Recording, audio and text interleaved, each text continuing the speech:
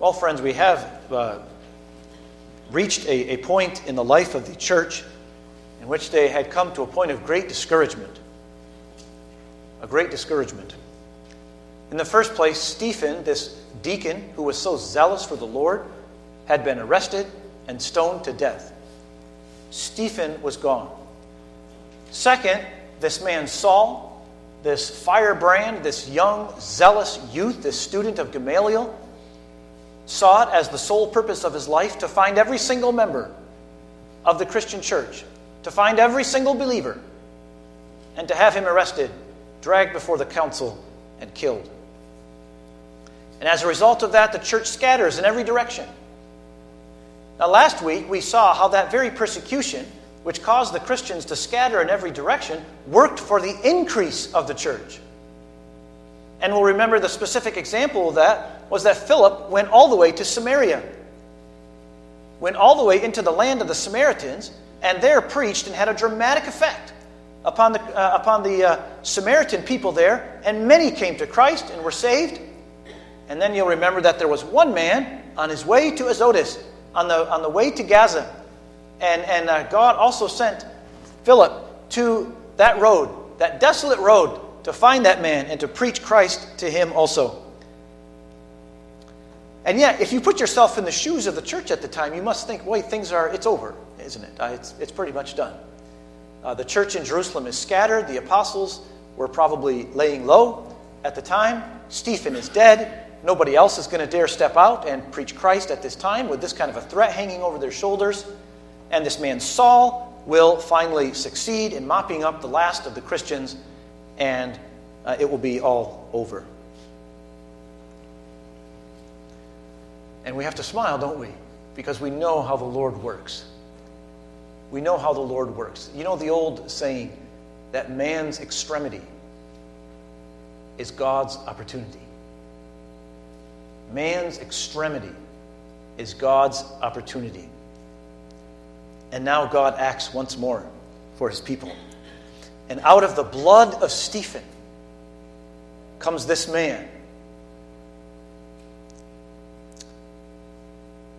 who had a greater effect upon the world of that time and of our time than of any other living human person.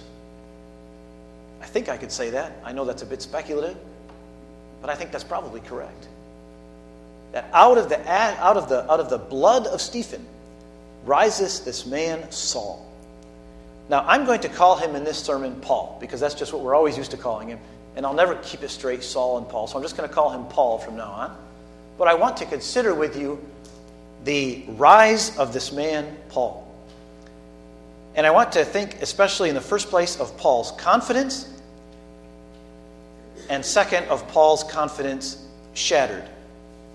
Now, Paul's confidence, in the first place then. Paul's confidence. Because Paul was a man full of fiery zeal. And he tells us that in Galatians 1. And on the front page of the outline, you can see what he says in Galatians 1. That he persecuted the church of God beyond measure. As you read it there. Beyond measure. And tried to destroy it. And I was advancing in Judaism beyond many of my contemporaries among my countrymen, being more extremely zealous for my ancestral traditions. Saul was burning with zeal to crush out this religion and to advance the religion of his fathers. Now in Philippians 3, we can read something of the basis for Paul's confidence at this time. And in Galatians 3 and verse 4, he gives us a list of all the things that gave him such confidence, that he was on God's side. Shall I put it that way? He was on God's side. Now, of course he was on God's side, at least in his own mind, because he says in verse 4 of Philippians 3 that he had great confidence, even in the flesh. He says, if anyone else has a mind to put confidence in the flesh, I far more. If anyone had a right to think that he was really a close friend of God, Paul had even more. First of all, he was circumcised the 8th day, right? And maybe we can just check the boxes as we go down this list. Circumcised the 8th day, right? Of the nation of Israel. He wasn't like that Ethiopian eunuch, right? A Gentile. He was of the nation of Israel, but not just of the nation of Israel, because the third item on his list here is of the tribe of Benjamin, right? You might say an Israelite of the Israelites. He was one of the most zealous of the Israelites, as the Benjamites often were known at the time. A Hebrew of Hebrews. As to the law, now every Jew had an obligation to obey the law, no question about that. But as to the law, this man was a Pharisee. In other words, a man who gave the strictest obedience to every jot and tittle of the law. He dotted every I, he crossed every T. If there was even the least breath or hint of a commandment, Paul was all over it. And he kept the law with a minute and precise accuracy. As to zeal, he says in verse 6, a persecutor of the church. Right? Paul didn't just talk about how important Judaism once was. He actually launched a full-scale persecution of those who contradicted the Jewish religion. So he was a persecutor. As to the righteousness which is in the law, found blameless. So this is, you might say, the pillars in Paul's house. And his confidence is established on these pillars. That he's an Israelite, he's a Jew of the tribe of Benjamin. As to the law, a Pharisee. As to zeal, persecuting the church. And the righteousness which the law requires, blameless. Well, my friends, such is Paul's confidence. However, as we know, cracks begin to form in this building. In these pillars that Paul had based his confidence on, cracks began to form. And that's my second point then. Paul's confidence shattered. Now, the basis for this actually wasn't in the text that we read. There are 3 places in the book of Acts where Paul talks about what happened to him on the way of Damascus. And he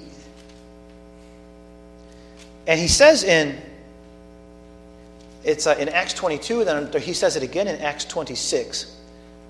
In Acts 26 and verse 14, when Paul receives from Jesus this experience, or the light comes down in Damascus, in Acts 26 and verse 14, Jesus says to him, Saul, Saul, why are you persecuting me? And that much we had in Acts 9. But then he also notes in Acts 26 and verse 14 that Jesus said to him, it is hard for you to kick against the goads. It is hard for you to kick against the goads. And it was these goads, my friends, these pricks, right? That those goads would have been sharp points that farmers would have used to get their oxen moving, right? When their oxen slowed down or they wouldn't move, you'd poke them with, right? And it was sharp, and then it would keep the oxen moving, going about their work as you expected them to do. And now Jesus says to Paul on the way to Damascus, why are you kicking against those? Right? Jesus says, I'm putting these things in your life which are beginning to crack up this confidence that you have. And you keep kicking against it. Now, I want to consider some of these goads with you. What might some of these things have been that were pricking and poking at the Apostle Paul as he was living in Judaism as a student of Gamaliel? Well, the first one I've given you there is Stephen's teaching. Don't forget that Stephen had been doing a great deal of teaching and preaching in Jerusalem before he was arrested and stoned. And remember that the number one claim that Stephen made was that Jesus was the Messiah. He was the Messiah that the Jewish people were expecting and looking for, and that this was proven by his resurrection from the dead. Now, Paul objects to that. Paul objects, and he thinks to himself, well, that's impossible. Jesus was tried before the Sanhedrin. That's the most holy of the holy groups in the Jewish religion. You can't get higher than the Sanhedrin. Again, I've told you before, that's like the Supreme Court. Now, if Paul was condemned by these, the holiest of men, certainly he can't be, if Jesus was condemned by this holy Sanhedrin, then certainly he can't be the Messiah. That's impossible. They wouldn't condemn their own Messiah king. Second of all, how could Jesus be the Messiah when he was crucified? He was nailed to a cross. And again, we're so used to this language, right, that we don't think like a Jewish person, but a Jewish person, and even a Roman person at this time, to be nailed to a cross was a way to die reserved for the very lowest of the criminals. the Messiah of Judaism would never have been nailed to a cross as one of the lowest criminals in society at the time. That's impossible. So you might say Paul would have argued with himself. Again, this goad, this prick comes in Paul's conscience. Is Jesus the Messiah? Well, he can't possibly be. He was condemned by the Sanhedrin. He died on a cross. And yet, Paul knows the Old Testament probably better than anyone here. And immediately these words jump in his mind. I put them in there from Isaiah 53. Surely our griefs he himself bore, and our sorrows he carried. Yet we ourselves esteemed him stricken, smitten of God, and afflicted. In other words, he was smitten of God, punished by God. He was pierced through for our transgressions. He was crushed for our iniquities. The chastening for our well-being fell upon him, and by his scourging we are healed. You must believe that Saul must have thought about such a verse and thought, that does sound kind of like the experience of what Jesus had. He was crushed. He was pierced. It did seem like he had been smitten by God on the cross. Another goad, another prick that came to Paul at this time. What about that empty tomb? It's true. I mean, there's no arguing about it, right? The second goad, the second prick in Paul's conscience. The tomb was empty. Where had the body of Jesus gone? Furthermore, there were many people alive at that very time who claimed to have saw Jesus alive. Now, they could all be lying, but that many people lying? Again, you wonder that Paul's thinking about this. Where had the body of Jesus gone? Why was the tomb empty? Doesn't really make a whole lot of sense that the Roman soldiers would have done something with him. They had no motive. Why would the Sanhedrin, the Jewish leadership, why would the temple guard have gone and taken the body of Jesus? That really doesn't make any sense. And it's impossible to believe that the disciples were somehow able to break through that Roman guard and steal the body. Another goad, another prick. Paul doesn't have an answer to this. What would have happened to the body of Jesus? A third goad, and that is that when Saul was standing next to the execution of Stephen, and when they were hurling those dreadful stones at Stephen until he died, Stephen had suddenly looked up into heaven and had seen Jesus standing at the right hand of God. Now, what can that mean? I mean, that God, the great king, was in heaven. There was no question about that. But Stephen had claimed that Jesus of Nazareth, the Jesus who'd been walking around Palestine, was standing at the right hand of God the Father in heaven. Now, anybody who was at the right hand of God the Father in heaven would be in a position of privilege and authority and power. No question about that. And Stephen had said that Jesus was there, and he had seen him with his own eyes. And you can imagine Saul as he's watching over the garments and making sure the coats and the belongings of all these people who are engaged in this horrific act, making sure that everything's okay and tidy and nobody's taking what's not theirs. But you can see him looking and thinking, what is this? Stephen says that Jesus is standing at the right hand of God. Could that possibly be true? And Saul himself had known. I mean, Saul had captured many Christians and dragged them before the Sanhedrin and probably watched them being executed as well. And he had seen the faith of these Christians refusing to give in, even at the point of persecution, even at the point of losing their life. They refused to surrender their faith in Jesus Christ. And I have to believe that was another goad, another prick, another stabbing in Paul's conscience. Where did these people get this kind of strength to stand so strong even in the face of losing their life? And Stephen, I imagine that must have come back to him again and again. What did Stephen see at the right hand of God? A fourth goad. Now this one is not in our passage here, but it's very clearly given us by Paul himself in Romans chapter 7. And that's why I read this when I read the law this morning about coveting. In Romans 7, and verses 7 through 10. In Romans chapter 7 and verse 7, Paul writes, "What shall we say then? Is the law sin? May it never be. On the contrary, I would not have come to know sin except through the law. For I would not have known about coveting," so that's the 10th commandment, "if the law had not said, you shall not covet.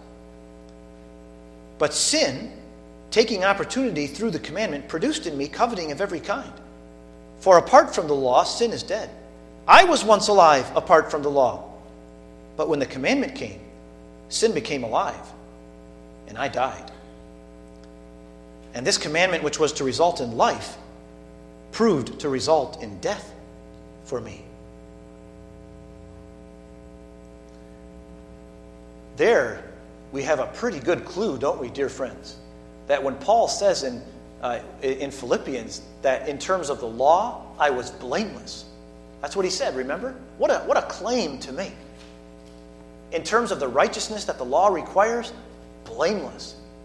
And yet in Romans 7, we have a clue already that even that was starting to crack. Especially when Paul read about the 10th commandment. The 10th commandment. Because the 10th commandment is not so much about stealing, right? Taking something that belongs to others. It's not about committing adultery. It's not about some public act of bearing false witness or dishonoring your parents. But see, coveting takes place in here, doesn't it? Coveting takes place in our hearts, in our minds. If you were committing, as I already said, if you were committing an act of coveting, I wouldn't know it. I would have no way of seeing it. But what Paul says in Romans 7 is that when he began to think about the 10th commandment, a whole new universe of sin was discovered by him that he had never seen before. As to the law, Paul says, I was blameless until the Spirit of God brought home with power to his own conscience and to his own mind what the 10th commandment really meant. Thou shalt not covet. And suddenly Paul saw that within his heart there was a great deal of covetousness. Sin came alive, Paul says, and I died. Of course, he didn't physically die. It means that the law condemned him. Before the courtroom of God, he was condemned to death because he saw so much coveting in his own heart and so much sin there that he realized that far from being blameless was that he stood condemned before the courtroom of God. Later in Romans 3, he will say those words at the end of Romans 1 and 2 and 3 when he's talking about the sin of man. He'll close that section by saying, all the world stands condemned before God and their mouth is stopped. In other words, they have no defense to make for themselves anymore. Oh, that must have been in Paul's experience as well. When he saw this sin of covetousness, and then I must believe, my friends, that as Paul went through the other commandments, thou shalt not bear false witness. Thou shalt not steal. Thou shalt not commit adultery. He began to realize that the law had a great deal more to say than just stealing something in an external way, but that stealing could be committed in one's heart. Adultery certainly can be committed in one's heart. Dishonoring our parents is something that's not just in words and in actions, but begins in our hearts. And so Paul found that not only did he stand condemned before the 10th commandment, but he stood condemned before all the commandments. And now, my friends, the facade that Paul's righteousness is, he thought it blameless. It's beginning to crack up. The last goad is really more or less what I've been saying already. Righteousness. This thing that every Jew was chasing, knowing and trying hard to be righteous. And not only did Paul see already in this fourth goad that he himself wasn't righteous, but I have to believe that as Paul began to look at Judaism itself, look at that Sanhedrin. The holiest of men are there. And yet Saul knew, as most Jews knew, that there was so much corruption in the Sanhedrin, it was ridiculous. Right? The Sadducees, again, were very powerful people. The money, follow the money, they always say, right? Oh, there was all these dynamics within the Sanhedrin, okay? And there was as much corruption in the Sanhedrin as in any body of people in the world. And again, not only was Paul unrighteous, but even when he looked at the Jewish people themselves, he saw so much unrighteousness.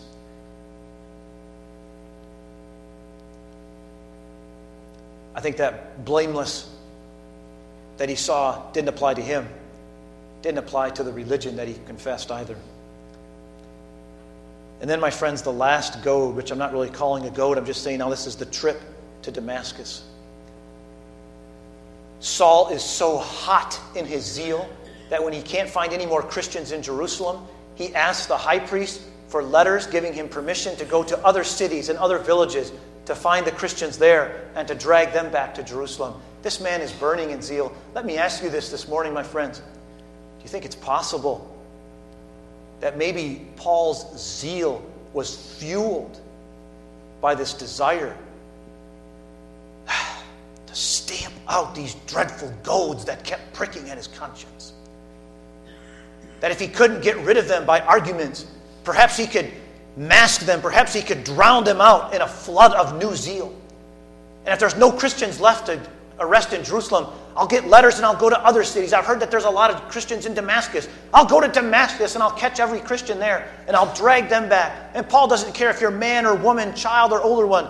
His zeal is burning so hot that he'll capture anybody that he can capture.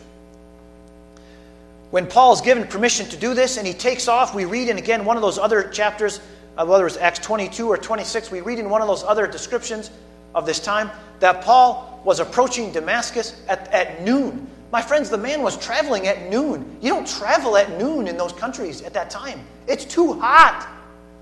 The sun in Syria would have just been burning down upon him with heat. But this man is so hot in his zeal that he pushes through even the heat of a Middle Eastern summer.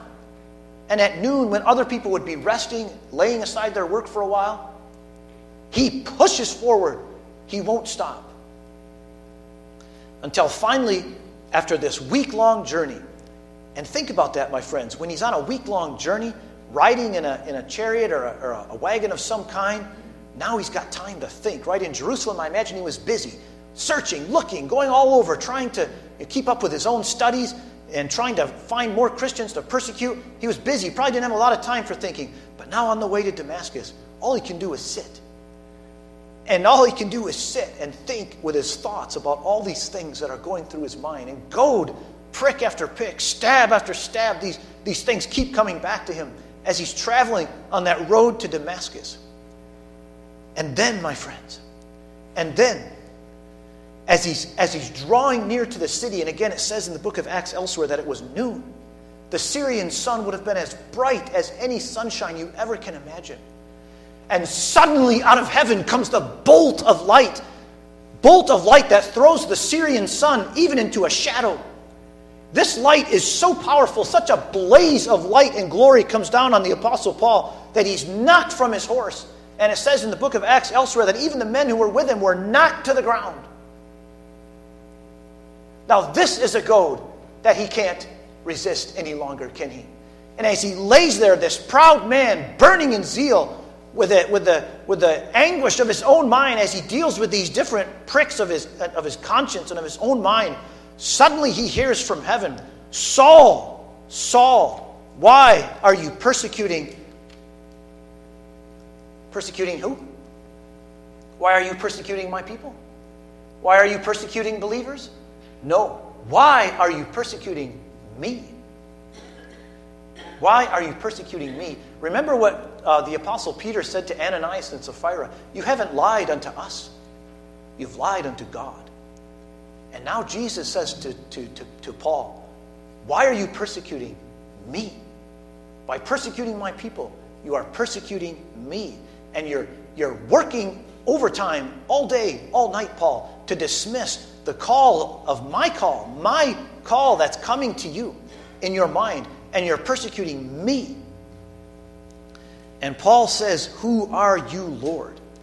And then comes the words, the awful truth that Paul had been trying to dismiss for so long. I am Jesus. I am Jesus. Oh, what an earthquake, what a revolution in the mind of Paul. When he went the one moment from hating Jesus with a bitter hatred to realizing that Stephen was right. Jesus is sitting at the right hand of God the Father. And far from Jesus being the enemy, he is the Messiah that the Jewish people have been looking for. And I've been persecuting him. Can you imagine, my friends, what a convulsion there must have been in the mind of this man as he lay on that road to Damascus with the blaze of that sun or the blaze of that light shining all around him. And he hears the voice, I am Jesus. I am Jesus.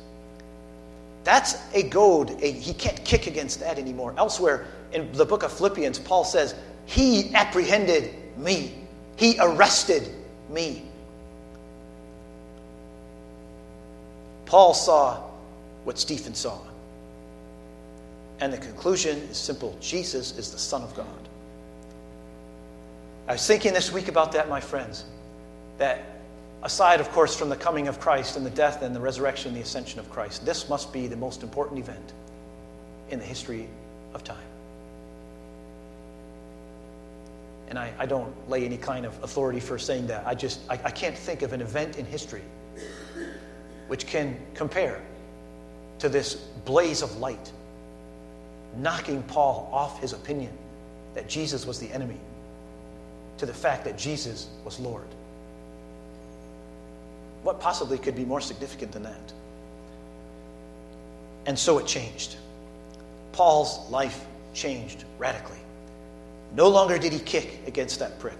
No longer did he kick against that goad. But he surrendered. He surrendered. He gave up the victory and admitted defeat. And Christ won him. Christ apprehended him. Christ took hold of him and changed him from an enemy to a fierce, zealous promoter of the very name that he had sought to stamp out. What a glorious picture, my friends. What a glorious, not a picture, what a glorious reality of true conversion and of what God does in the life of his people. I entitled the sermon this morning, my friends, Has Something Happened in Your Life? I hope to consider that in my second point of application. But boy, did something happen in Paul's life. Something happened in Paul's life. I wonder how many times Paul in his life was able to go back to that place, to that spot on the road where that light knocked him off his horse and knocked him off that idea that Jesus was the enemy. At any rate, I want to consider with you first something of a more theological nature, God's call. Because I think we see illustrated in our scripture this morning this wonderful truth that we as churches confess, that there is this call of God. And we distinguish between God's call. And I think our Sunday school and catechism students will remember these terms, right? That there is this general call of God, right? The preaching of the gospel as it goes forth to all who will hear it. And that all people are called to repent. Remember what on the day of Pentecost, remember what Peter said, whosoever shall call upon the name of the Lord shall be saved. There is that whosoever that goes forth to all people to repent and to turn from their sins and to come to Christ for salvation. There is that general call of the gospel. And that is the truth that is given us in Article 9 of our Canons of Dort. The Canons of Dort in this church is a confessional statement whereby we confess the truths of how we understand what the Scriptures teach. And I put Article 9 for you on the outline there. You can also find this on page 272 in the Forms and Prayers book that is also in the pew in front of you. But on the outline, let's read this together. So Article 9 of our canons say, the fact that many who are called through the ministry of the gospel do not come and are not brought to conversion must not be blamed on the gospel, nor on Christ who is offered through the gospel, nor on God who calls them through the gospel and even bestows various gifts on them, but on the people themselves who are called. Some in self-assurance do not even entertain the word of life. Others do entertain it, but do not take it to heart. And for that reason, after the fleeting joy of a temporary faith, they relapse. Others choke the seed of the word with the thorns of life's cares and with the pleasures of the world and bring forth no fruits. This our Savior teaches in the parable of the sower. So this is the teaching of our fathers, that in the gospel preaching and in the gospel as it goes forth, there is this general call where God calls people to forsake their sin and to put their trust in Jesus. But as our canons teach us here, there's a good deal of this call that is not successful, if I may put it that way. And did we see that in the life of Paul? Right? These goads, these pricks, where God called him. And God called him again. And God called him again. But every time, Paul was successful in dismissing it or in pushing it aside. Maybe with a fresh burst of zeal, he would try to catch more Christians to quiet that voice within him. But there was that general call that Saul was able to successfully resist and to push from him. And our canons give us, right, these examples that some don't even entertain the word of life. They just stop their ears. They don't want to hear it. Others do hear it, but don't take it seriously, right? They just come and they go. It goes in one ear and out the other. Others do believe it. It says they have a temporary faith, right? Now, of course, temporary faith is not true saving faith, but they do have sort of a temporary, they hear it. They embrace it in a sense. They have a temporary faith, but soon when the going gets tough, they relapse, right? They give it up and they fall away from it. Others, the seed is choked out. And again, the canons brings the parable of the sower as an example of the seed that is scattered, but it gets choked out by all these different kinds of either the rocky soil or the thorny soil and the seed that falls on the path. All these are illustrations then of God's general call, which is resisted by people, pushed away from them, and which finally they'll resist to their own destruction. But for all that, there is such a call. Then in Article 10, and this is the glory and the glory of the Reformed faith, because we teach that there's another call of God that is compared to God's call when He created the world. And it's a call that still is resisted, but it is never successfully resisted. And this is what we see in the life of the Apostle Paul, that no matter how hard he fought against this call, no matter how hard he tried to push it away from him, no matter how hard he tried to drown it in a burst of fresh zeal, he could not successfully resist it. And on that road, just outside the city of Damascus, God's call knocked him down. And he surrendered. He had to give in.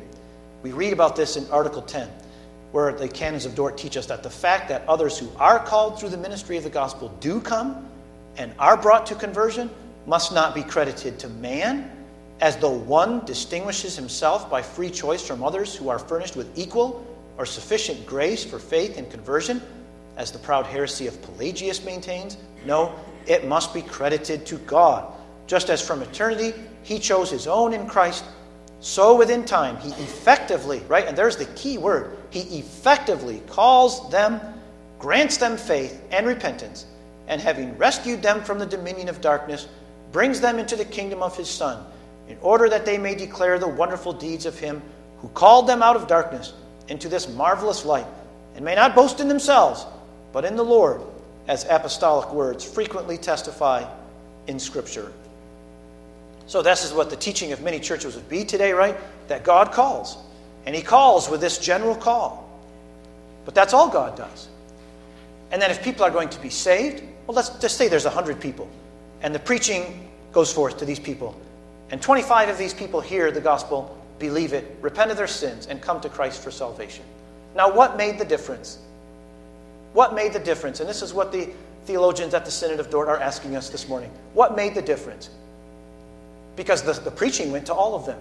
So it must not have been the call. It must have been the people who made a choice to believe that call. No. No, says the canons of Dort. And no, says Scripture.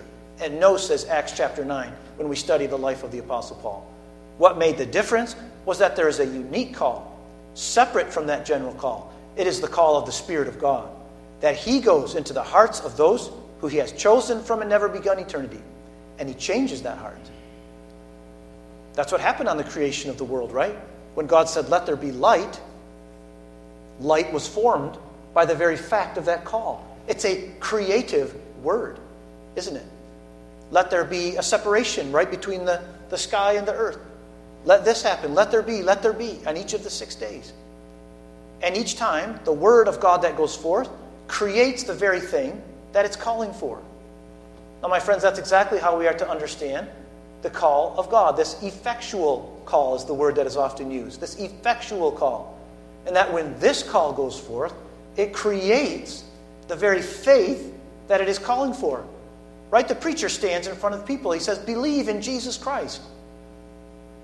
But now when the call goes forth effectually, when it's word, when the call and the Spirit of God go forth, the very faith that the preacher calls forth, God creates in the heart of that person.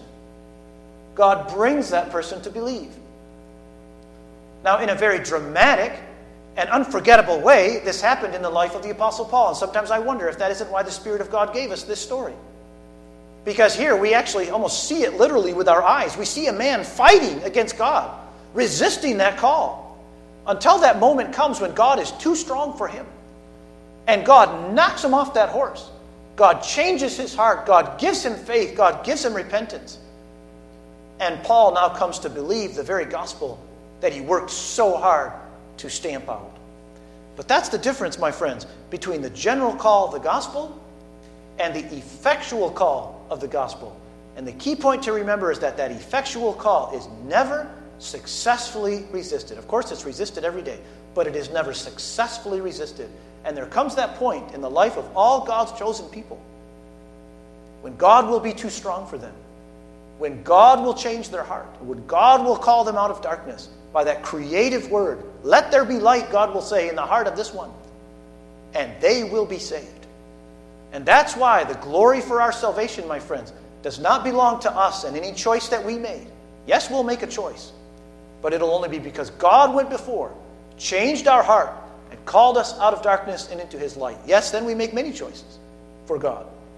But until that effectual call goes forth, the unregenerate sinner never does anything that is pleasing to God. And that's why our fathers have taught us to make that distinction. And it's such an important distinction. We must not let that go. An important biblical truth is at stake, my friends. That our salvation is all of God's sovereign working and God's sovereign grace. And you see that in such a literal, such a dramatic way in the Apostle Paul on that road to Damascus. Well, my friends, experientially, in application number 2, what we confess theologically now also becomes our own experience in our own life. And I know what we can say because the title of the sermon is Has Something Happened in Your Life?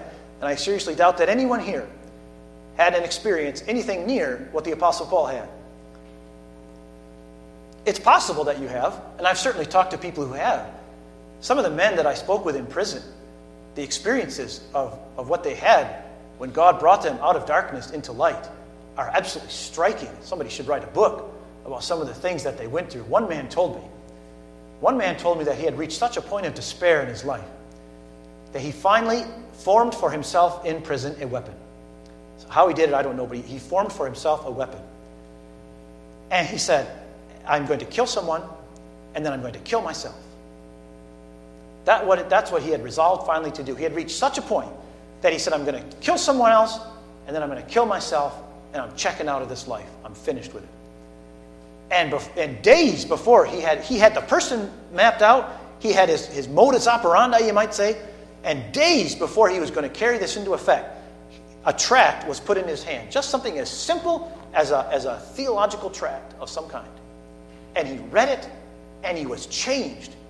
God immediately called him, just by the reading of that tract, out of darkness and into his light.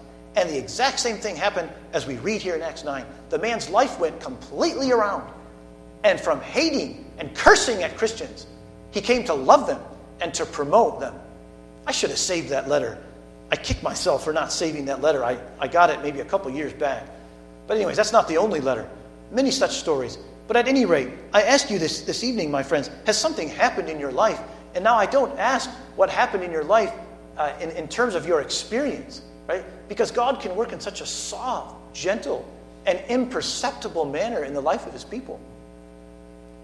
Just so long as we understand, my friends, that even if you never can put a a point in time when God converted you, when God saved you. That what really happened in your life, my friends, whatever you may have experienced, is just as dramatic as what happened to the Apostle Paul. You passed from death to life. God called you out of darkness and into his light. Now, in what way that happened, every Christian has their own unique story, no question about it. But what happened to Paul on the way to Damascus teaches us. In a sense, it teaches us what really happened in our own soul and in God's courtroom. That God's call came to us, calling and calling. And finally, there came that moment in our life when God became too strong for us. And we went from resisting God's call to embracing that call. Now, this may have happened, my friends, in such a sweet and gentle way, even from a child, growing up to know and to love the Lord Jesus Christ. But it still happened. And we must confess that. But God, we read, right, in our call to worship, who is great in mercy, with the great love that he loved us, right, took us out of death, took us out of unbelief, took us out of sin, and brought us into a state of being reconciled to him. And so, we must never think, my friends, that because our particular experience of conversion was like the Apostle Paul's. I know there are those churches that glory in those kind of conversions, right? They're the ones that you write books about, right? But still, no matter what our experience may have been, if we have faith in Christ, there was that moment in our life where, as the canon says, he called us and he gave us faith, he gave us repentance, and he brought us out of the dominion of darkness. He brought us into the kingdom of his Son. That, my friends, is the highest privilege that you ever can know. So I ask you again the question, has something happened in your life? Has something happened in your life? And I trust, my friends, that if you're a believer today, every one of us would say, something happened. Something happened so unspeakably significant and far-reaching that I never can believe it.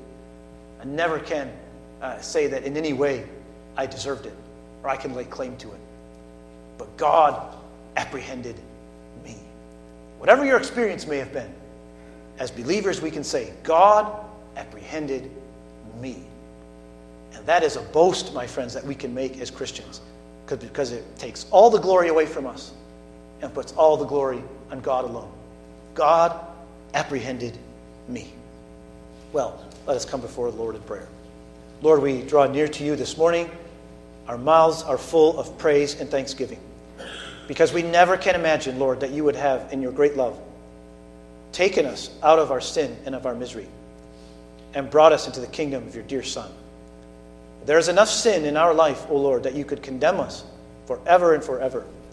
And yet, in your great love and in your great mercy, you apprehend us. You seized us out of our own self-chosen destruction and brought us into your family and adopted us as your sons and daughters. Lord, what happened there on the road to Damascus happens in the life of all your people, of all those who believe in Christ. And I pray, and we give our thanks to you, O God, that you are too strong for us, that you do not leave us to ourselves, that you did not turn your back on us, Lord, when we turned our back on you, that when we pushed away those goads and those pricks, that you finally overcame us by your great strength and called us out of darkness and into your marvelous light. Lord, we rejoice in your grace and in your goodness to us. And if there are in our midst this morning, Lord, those who are strangers to these things and who do not know what it is to believe in Christ and to take hold of the promise of salvation in him, Lord, I pray that also this morning you would call them out of darkness and into your light, that you would call them out of their sin and into the kingdom of your dear Son, and that we might rejoice with them, that Christ apprehended me. Lord, I ask all these things in the name of Jesus Christ our Lord. Amen.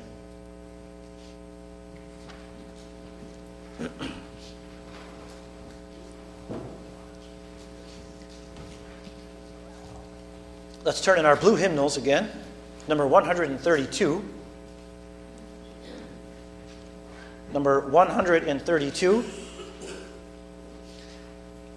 number 132, where we hope to sing. In verse 4, Thou who hast sent me many griefs will yet my soul restore, and out of sorrow's lowest depths will bring me forth once more. Let's sing verses 1, 2, 3, and 4. Verses 1 through 4 of number 132 in the blue hymnal.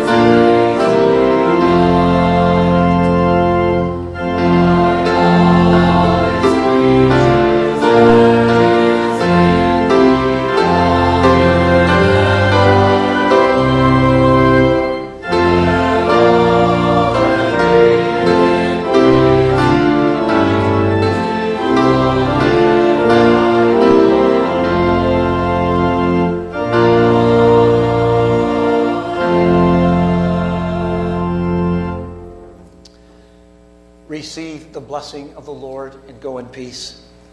The grace of our Lord Jesus Christ, the love of God, and the communion of the Holy Spirit be with you all. Amen.